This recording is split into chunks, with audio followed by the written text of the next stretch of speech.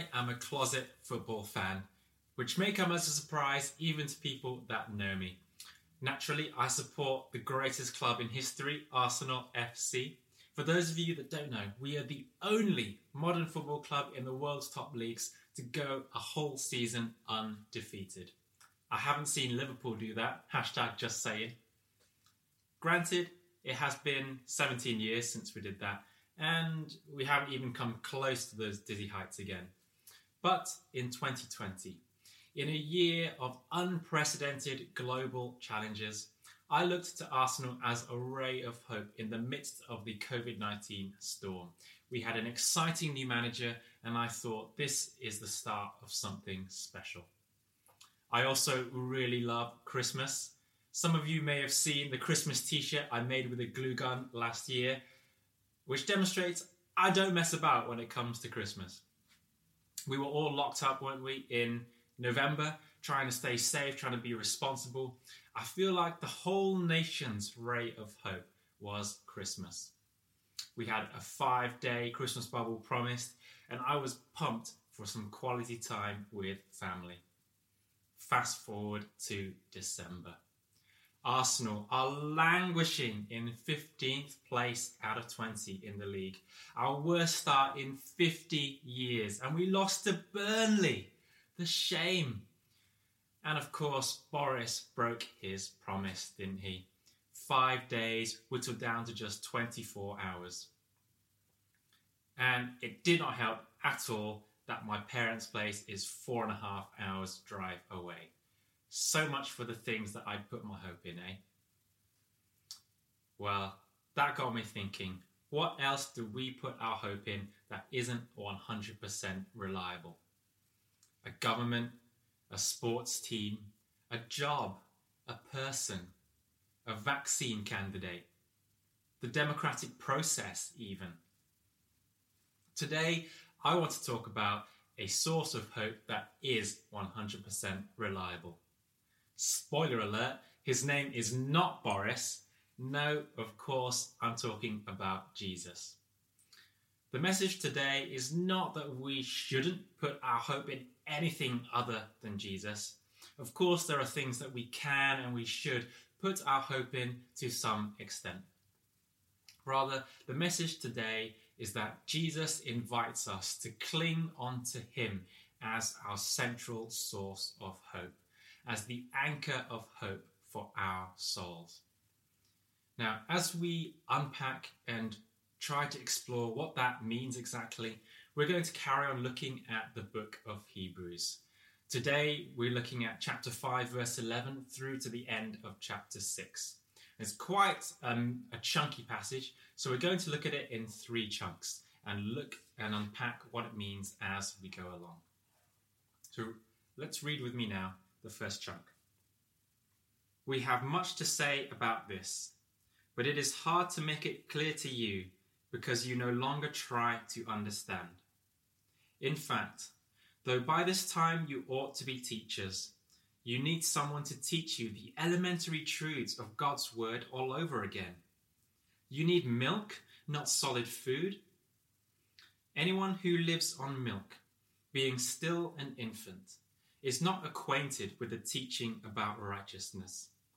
But solid food is for the mature, who by constant use have trained themselves to distinguish good from evil. Therefore, let us move beyond the elementary teachings about Christ and be taken forward to maturity, not laying again the foundation of repentance from acts that lead to death and of faith in God, instruction about cleansing rites, the laying on of hands, the resurrection of the dead, and eternal judgment. And God permitting, we will do so. What's all this talk of milk, solid food, cleansing rites? Well, the topic here is spiritual maturity, and the milk refers to the basic foundations of faith. The audience here would have been mostly recent converts to Christianity from Judaism.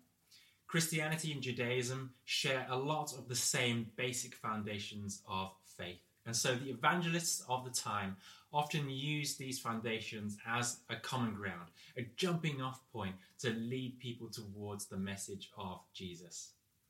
So repentance, cleansing rites, laying on of hands. The audience would have been intimately familiar with these concepts and traditions.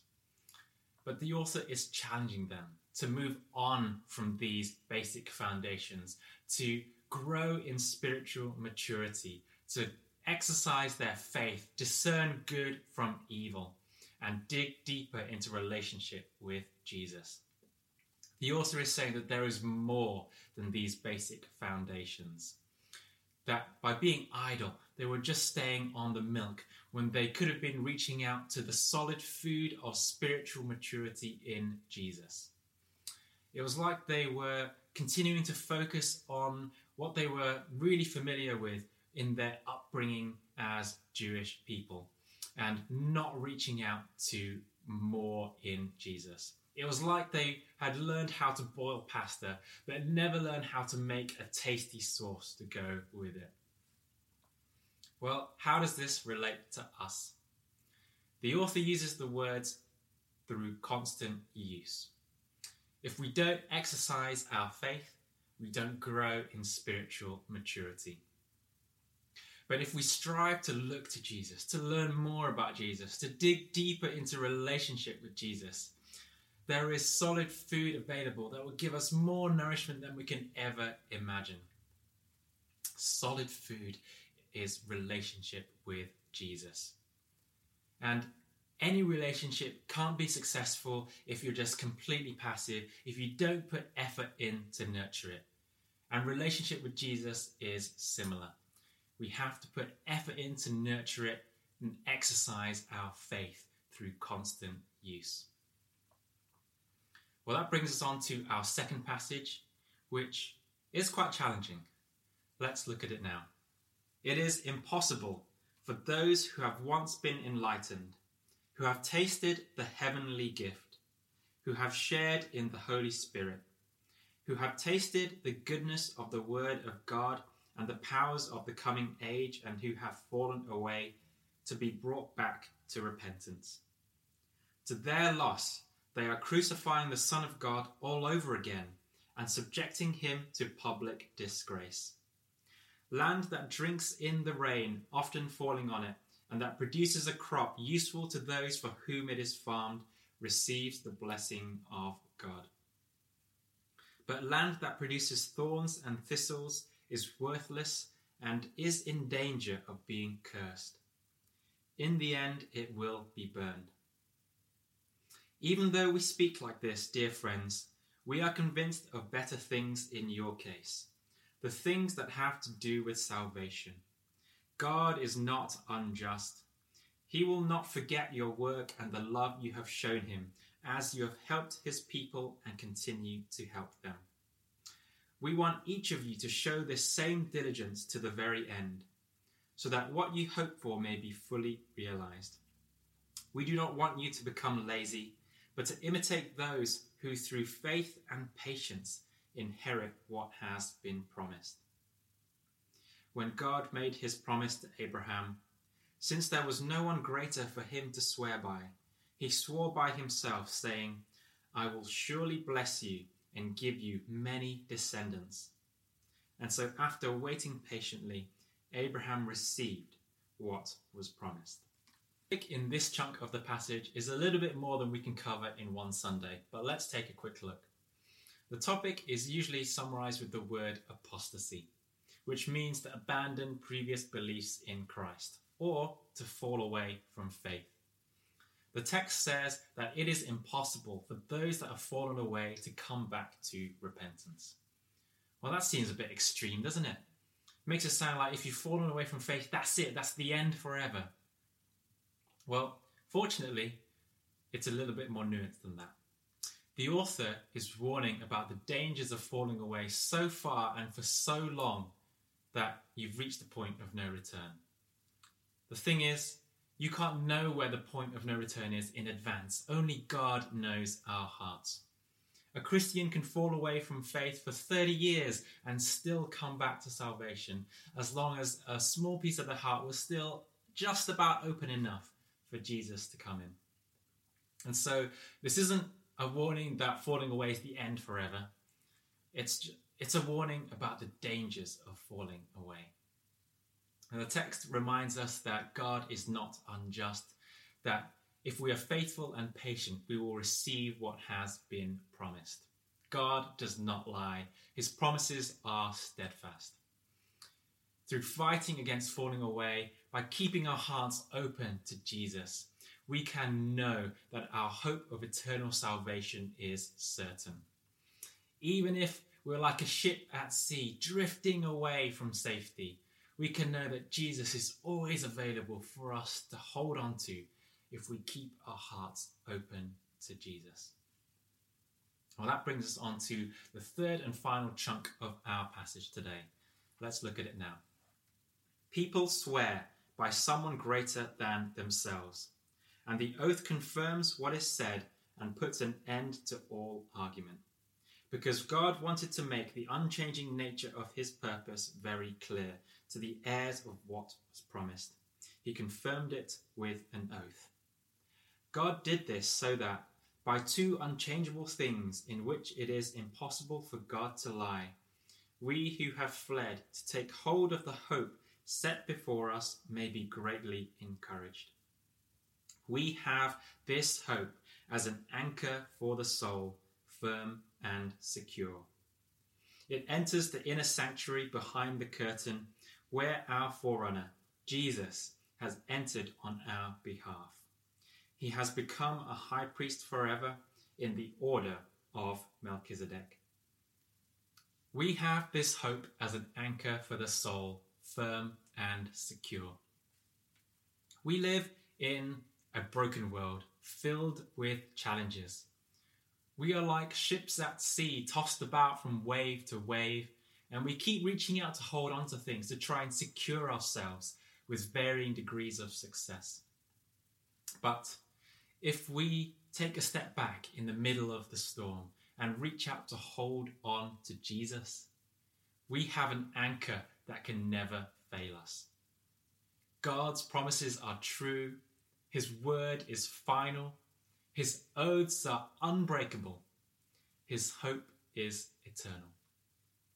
Isn't it incredible that we have this anchor of hope for our souls that is 100% reliable? Exercise faith, open our hearts, and hold on to Jesus. I think back to when I was a wee lad applying for medical school. One summer, I just finished my final A-level exams. But I thought I had flunked these exams so badly that there was no hope of getting into medical school. I was absolutely distraught. My life's dreams shattered before my eyes. I couldn't bear the wait for exam results. That summer, I prayed and reflected in the lead up to those results. I took a step back in the middle of that storm, and God helped me to realize that there was something more, that there was more of Jesus available to me. I moved on from the milk of going to church every Sunday and saying the Lord's Prayer like I'd done since I was a kid, to the solid food of giving Jesus command of my life, of putting my trust in him and going where he wanted me to go. I was filled with an overwhelming sense of peace. All of my anxieties lifted away completely. I knew that summer that was the moment I was going to get baptized. We have this hope as an anchor for the soul, firm and secure. What is the milk in your spiritual journey? What is the solid food? There is so much more available to us if we'd only reach out to grab it. But it's important to remember that the goal isn't spiritual maturity itself. We're not trying to impress God and earn his favor through our righteousness. Rather, spiritual maturity is just one of the fruits that arises when we try to learn more about Jesus, when we look to him and dig deeper into relationship with him. Exercise faith, open our hearts, hold on to Jesus. Well, what does it look like to hold on to Jesus? Well, I feel like it might vary a little bit for each of us, but at its core, holding on to Jesus means wanting to learn more about Jesus. It means loving him and putting our trust in him. It means spending time in prayer. It means exploring the Bible. It means trying to find ways to journey further in faith, like going to church or joining a small group or getting involved with prayer, or just finding someone to talk to about faith and journeying a little bit together. We have this hope as an anchor for the soul, firm and secure.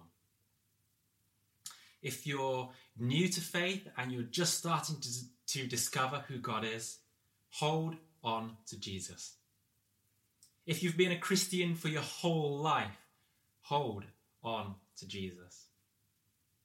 If you feel like you're a little bit stuck in neutral gear and your faith isn't going anywhere, hold on to Jesus. If you feel like life is pulling you in a million different directions at 1,000 miles an hour, hold on to Jesus. If you are facing challenges that seem insurmountable and never-ending, hold on to Jesus. Take a step back in the middle of the storm and realize that there is yet more of Jesus available to you. If you hold on to Jesus, you have an anchor that can help you weather any storm. If you hold on to Jesus, you hold on to eternal hope. The question I'm going to leave you to consider today is, what does it look like for you to hold on to hope this week or this month? What does it look like for you to hold on to Jesus? At work, at uni, in your personal life, in your faith life, at home, wherever it is, whatever the situation, what does it look like for you to hold on to Jesus? We have this hope as an anchor for the soul, firm and secure. Amen.